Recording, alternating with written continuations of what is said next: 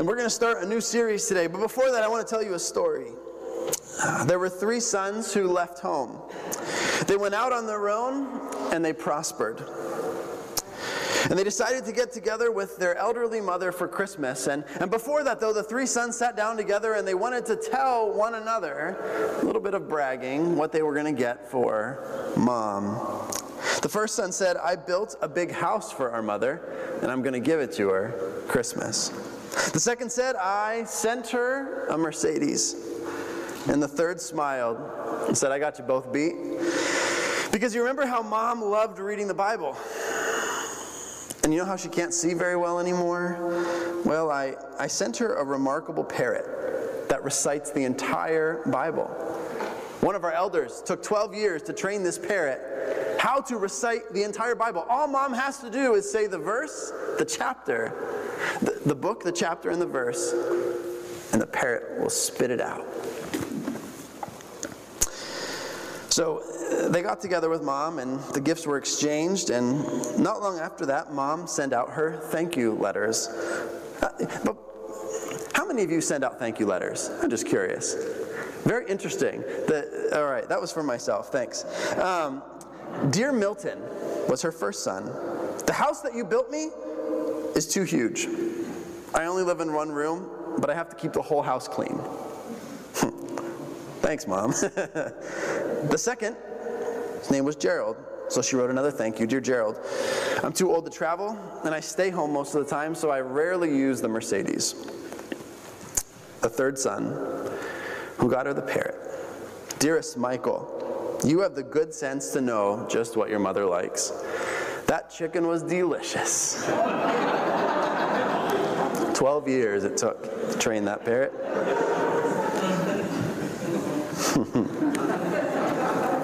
Some of you are just getting it right now, but it's all right. It's all right. So I know many of you have been waiting for the Christmas season, a time of joy, celebration. This Advent season, we're going to spend time learning more about the different characters involved in the Christmas story. Today we're going to learn about the first one, the first character that we're introduced to the Christmas story, Luke chapter 1. His name is Zechariah. And if you could open your Bibles to Luke chapter 1 today. Because of the length of the passage that we're going to read, we're not going to read all of chapter 1. We'll read it as we work through it instead of reading it beforehand. Luke chapter 1, and we're actually going to start in verse 5. Verse 5. But each of the different weeks that we work through this series, we'll be looking at a different character involved in the Christmas story. Verse 5 says, "In the days of Herod, king of Judea, there was a priest named Zechariah of the division of Abijah. And he had a wife from the daughters of Aaron, and her name was Elizabeth. And they were both righteous before God, walking blamelessly in all the commandments and statutes of the Lord. But they had no child, because Elizabeth was barren, and both were advanced in years." Now here we're introduced to someone by the name of Zechariah, and his name means the Lord remembers. The Lord remembers. And I think that is so applicable to what you see in the rest of the story here today. But we learned a couple of things just in these 3 verses. First of all, he was a priest. He belonged to the division of the priest, Abijah. He was one of the 24 groups that David split the Jewish priesthood into. He was married to a woman by the name of Elizabeth, whose name means the oath of God. She also came from a priestly background. She was a descendant of Aaron. Together they were known as being blameless in the commandments and statutes of the Lord. Think about that with me for a moment. To be known as blameless. It's quite a compliment. Verse 8. "Now while he was serving as priest before God, when his division was on duty, according to the custom of the priesthood, he was chosen by lot to enter the temple and burn incense. And the whole multitude of people were praying outside at the hour of incense." Now, it's estimated there were approximately about 20,000 priests that existed during this time. So it was not a normal thing for someone to be chosen to be the priest to go in and to take care of the incense, to burn the incense. But it was for Zechariah. he was chosen. As a matter of fact, if this happened once in someone's life, it was amazing. And for him, God had a plan and a purpose for him to be there on this special day. Verse 11, and there appeared to him an angel of the Lord, standing on the right side of the altar of incense. And Zechariah was troubled when he saw him, and fear fell upon him. But the angel said to him, "Do not be afraid, Zechariah, for your prayer has been heard. And your wife Elizabeth will bear you a son, and you shall call his name John." He had just been told to not be afraid. Now, imagine with me for a moment that he comes up, not that he's lighting the candle, but imagine that you were the one that was lighting the candle next week at church. And you come up, you light the candle, and your eyes are closed as maybe you say a prayer as you're lighting the candle, and you open your eyes only to see an angel standing there in front of you. Now, I think sometimes we misunderstand what angels look like. They're not these little babies that fly around with wings with a bow and arrow. Creatures of glory, of power. There's a reason that time after time in the Bible, when someone has an interaction with an angel, sees an angel, the first thing that's said is, "Do not be afraid." Because there's something beyond this world. The angel Gabriel in all glory and power appears before Zechariah. And he says, "Do not be afraid, for your prayer has been heard. And your wife Elizabeth will bear you a son. You shall call his name John." Now it's very fair to assume that Zechariah would have been praying here. Was he praying for a son at this exact time? Well, that's debated. Nobody knows for sure. But I can guarantee you that Elizabeth and Zechariah had been praying for a son for a long time. Probably many, many years. And they probably felt as if God had answered their prayer by saying no. There's a commentator by the name of David Guzik, and he writes the following: "Sometimes we pray for something for a long, long time. We pray for the salvation of a spouse or a child. We pray for a calling or a ministry. We pray that God would bring that special person to us. But after years of heartfelt prayer, we give up out of discouragement." Zacharias and Elizabeth probably prayed years of passionate prayer for a son, but gave up a long time ago and stopped believing God for so much anymore. Blameless. Blameless. Yet an angel appears before him and says, "The Lord's heard your prayer, and you're going to have a son." And what's his response? This priest, and we'll look in a couple of verses. But verse 14, Gabriel goes on to continue to explain what this son is going to look like. "And you will have joy and gladness, and many will rejoice at his birth, for he will be great before the Lord, and he must not drink wine or strong drink, and he'll be filled with the Holy Spirit even from his mother's womb." It's important to know, as the Holy Spirit at this time was not indwelling everybody who followed God, right? But this boy, this child was going to be different. This child was going to be something else, and he will turn many of the children of Israel to the Lord their God, and he will go before him in the spirit and the power of Elijah, to turn the hearts of the fathers to the children and the disobedient to the wisdom of the just, to make ready for the Lord a people prepared. Wow.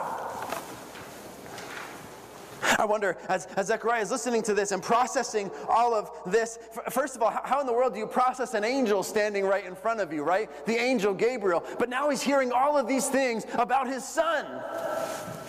The son that he had been praying for, but probably stopped believing whatever he would ever see.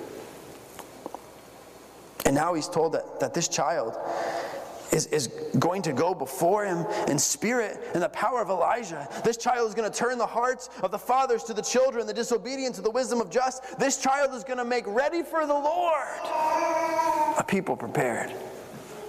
Imagine what must be going through his mind at this moment. It's not, "Hey, Zechariah, you're going to have a son." It's this child. This child has been prophesied about. And we'll get to that in a minute.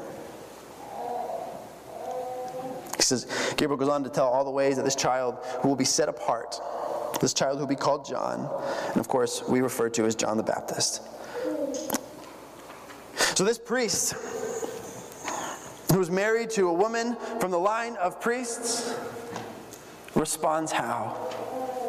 By saying, well, that's so great. I've been praying for that, and I know God can do absolutely anything, and this is fantastic because this is something I've been waiting for so many years. Instead, his answer is this. And Zechariah said to the angel, how shall I know this? For I am an old man, and my wife is advanced in years. Basically says, how will this come true? And if I could take that and turn it into modern day verbiage, he says, we're old. How in the world is this ever going to happen? Don't you know, Gabriel? I mean, you should know. I mean, look at you. You should know that people my age, they don't have kids anymore. It's impossible. The irony here is, as he is saying this, he's standing face to face with Gabriel, right? I mean, I completely doubt that Zechariah expected to open his eyes to see an angel standing at the right side of the altar. Yet he questions it. Who is to say what's impossible? Because we know that with God all things are possible. Look at verse 19. And the angel answered him, I am Gabriel. I stand in the presence of God. And I was sent to speak to you and to bring this good news. And behold, you will be silent and unable to speak until the day that these things take place, because you did not believe my words, which will be fulfilled in their time. And the people were waiting for Zechariah, and they were wondering at his delay in the temple. And when he came out, he was unable to speak to them, and they realized that he had seen a vision in the temple, and he kept making signs to them and remained mute. And when his time of service ended, he went to his home. Look with me at verse 20. At the very end, when Gabriel is speaking, he says, these things will be fulfilled in their time. In their time. See, God had a time for Zechariah and Elizabeth to have a son. But it was God's timing, not theirs. God had a time which Gabriel was going to appear to Zechariah. It was God's timing, not Gabriel's.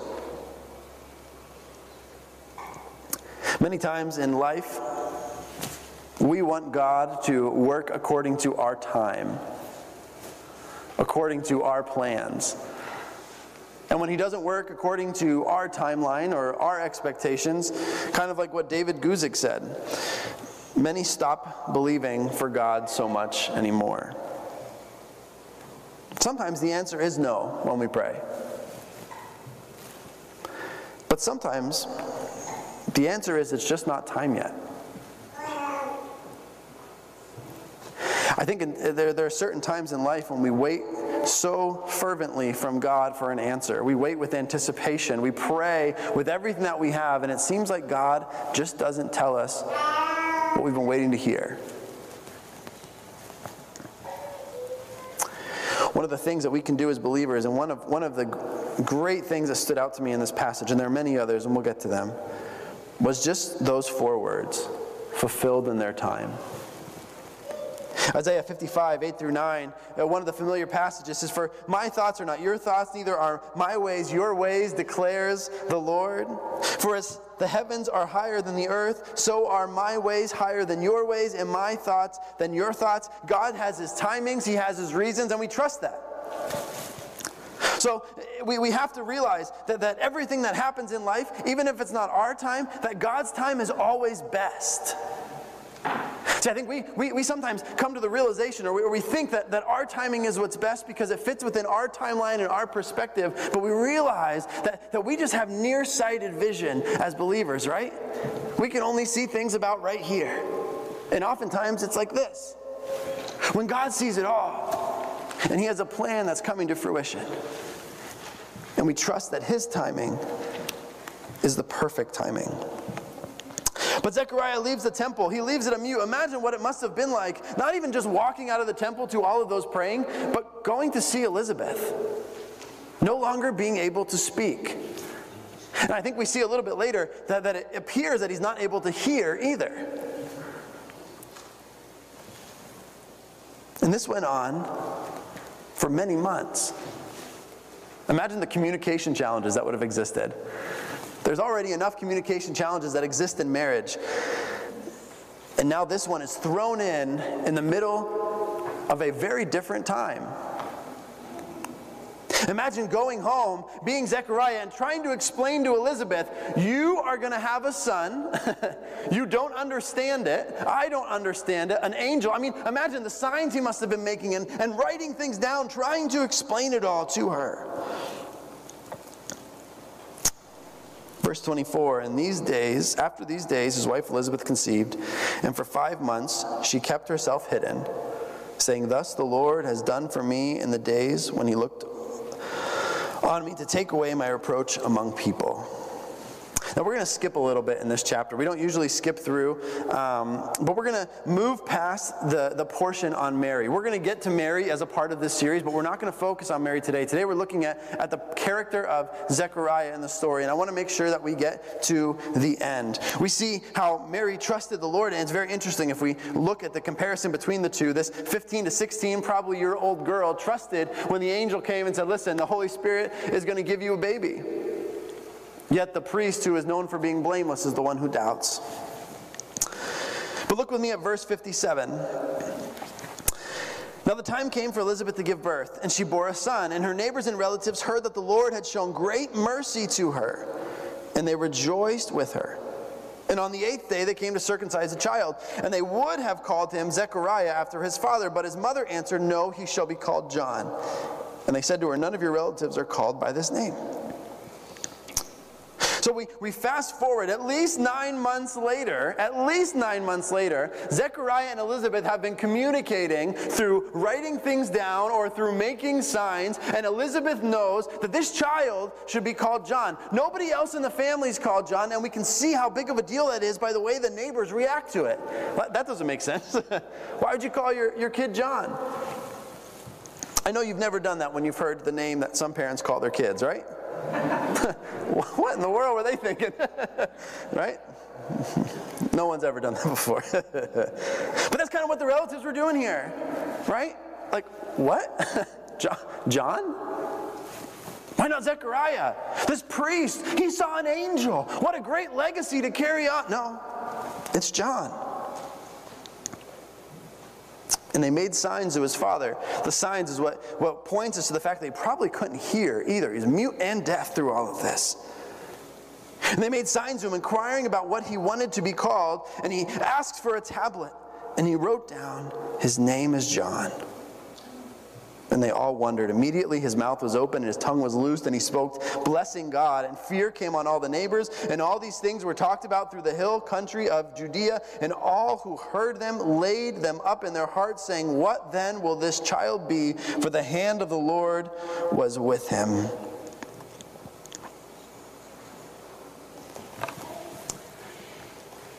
At the moment of faith, when Zechariah looks and sees the child that had been promised and writes down what the angel had told him, his mouth is open.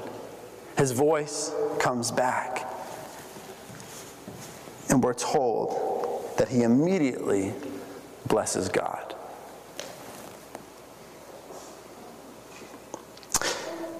There's the old saying, you don't know what you have until it's gone. Zechariah having to communicate through writing, through making signs, watching things from a different perspective. He wouldn't have been in the conversation the same way that he was used to being in the conversation. And when his tongue is loosed, he spoke blessing God. We come to the part which is known as the Benedictus, which some people would call Zechariah's song, right? But we see that his mouth is open, he's filled with the Holy Spirit, and he begins to prophesy. And here's what he says. Look at verse 68. Blessed be the Lord God of Israel, for he has visited and redeemed his people. See, he knew that John being born meant this, that Jesus was coming soon. The interaction between Mary and Elizabeth just helps us understand that even more, but he knew that. He knew my son being born means the Messiah is coming. He could say in faith that God had redeemed his people. Verse 69, he's raised up a horn of salvation for us in the house of his servant David. Horns were used for holding oil for anointing kings. The king is coming. The king is coming. Verse 70 is he spoke by the mouth of his holy prophets from old. One of the things that I think gets forgotten about sometimes in the Christmas season, you've heard me mention this a lot, but is that God had been planning Christmas and the birth of Christ for a long time. Before the foundations of the earth were laid, before God spoke the first words creating anything, God the Father, God the Son, and God the Holy Spirit, the one true God, knew that Jesus was going to have to come. Knew that Jesus was going to have to die. Yet they created the world anyways. The greatest story of grace ever told. Nothing begins to compare. Nothing touches it. He spoke by the mouth of his holy prophets from old. Think about that with me for a moment. God had been planning Christmas for a long, long time. Verse 71, that we should be saved from our enemies, from the hand of all who hate us, to show the mercy promised to our fathers, and to remember his holy covenant, the oath that he swore to our father Abraham to grant us, that we, being delivered from the hand of our enemies, might serve him without fear in holiness and righteousness before him all our days. I love how William MacDonald, the commentator, he explains this. He says, the Lord has made an unconditional covenant of salvation with Abraham. This promise was fulfilled by the coming of Abraham's seed, namely the Lord Jesus Christ. And this is Zechariah prophesying, right? The salvation he brought was both external and internal. Externally, it meant deliverance from the hand of the enemies. Internally, it meant serving him without fear and holiness and righteousness. And then Zechariah turns a little bit, and he talks to his infant child. And you, child, will be called the prophet of the Most High. For you will go before the Lord to prepare his ways, to give knowledge of salvation to his people and the forgiveness of their sins because of the tender mercy of our God, whereby the sunrise shall visit us from on high, to give light to those who sit in darkness, in the shadow of death, to guide our feet into the way of peace. He says, you will be a prophet and prepare the way for Jesus. It actually refers back to Malachi chapter 3, verse 1. I will send my messenger who will prepare the way before me. Right? John had been prophesied about, and now here is this infant child, John. He says, listen, you, my child, you will make people aware that salvation is going to come through the forgiveness of their sins. And then he speaks of a sunrise. I don't know how many of you get up to watch the sunrise in the morning or have done it before. There's something so glorious about a sunrise. We used to go fishing. Growing up, we would go out to the jungle rivers of Bolivia, and we'd camp as the river would drop. They would leave little sand beaches, and we'd throw up a tent and make a fire, and we'd fish all night. And we'd go out, and the plan was to be fishing before the sun came up, right? Because if you know anything about fishing, some of the best times to fish are dawn and dusk. But to watch the sunrise, to watch it begin to creep over the horizon, the sunrise shall visit us from on high. Israel had been waiting to hear from God. About 400 years. Many had been living in darkness. And now, dawn is coming. The light is coming. Zechariah says, this light, it will give light to those who sit in darkness and the shadow of death. It will shine so brightly that those who are sitting in darkness will see it. because his light cannot be hidden. In verse 80, and the child grew up and became strong in spirit, and he was in the wilderness until the day of his public appearance to Israel. Zechariah's life reminds us of so many things, but as we close today, let me highlight two different things. The first one is this. It reminds us that we should all be regularly checking our faith. That we should make sure that we are trusting God in life. I mean, remember who this man was. A priest, viewed by all those around him as someone who was blameless, who kept the law.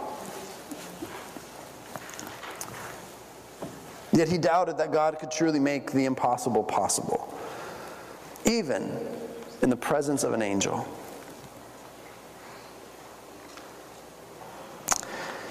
And through all of the other things that we learn through the life of Zechariah, and there is so much,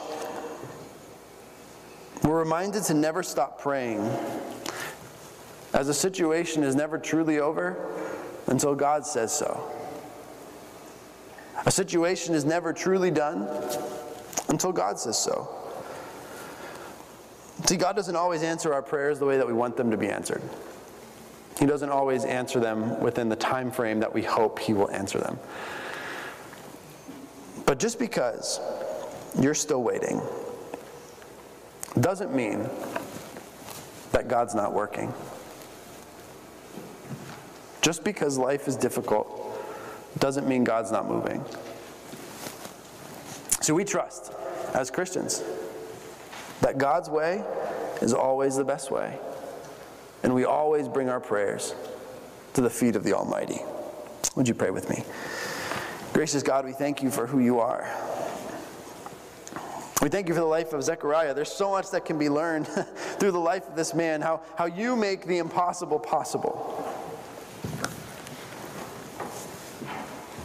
Lord, a situation which truly seemed like there was no solution, Lord, you made it work, because that's who you are.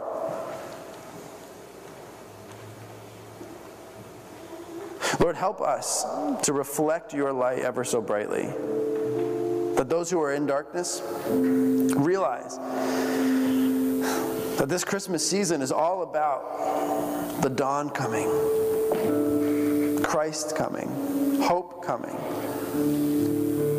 to a world that is lost. And Lord, we realize that our world is lost. My goodness, we realize that. And Father, we ask that you would give us strength and courage to stand for you and to share the gospel message with all of those around us. In Jesus' name, amen. Please stand with us as we sing our final song.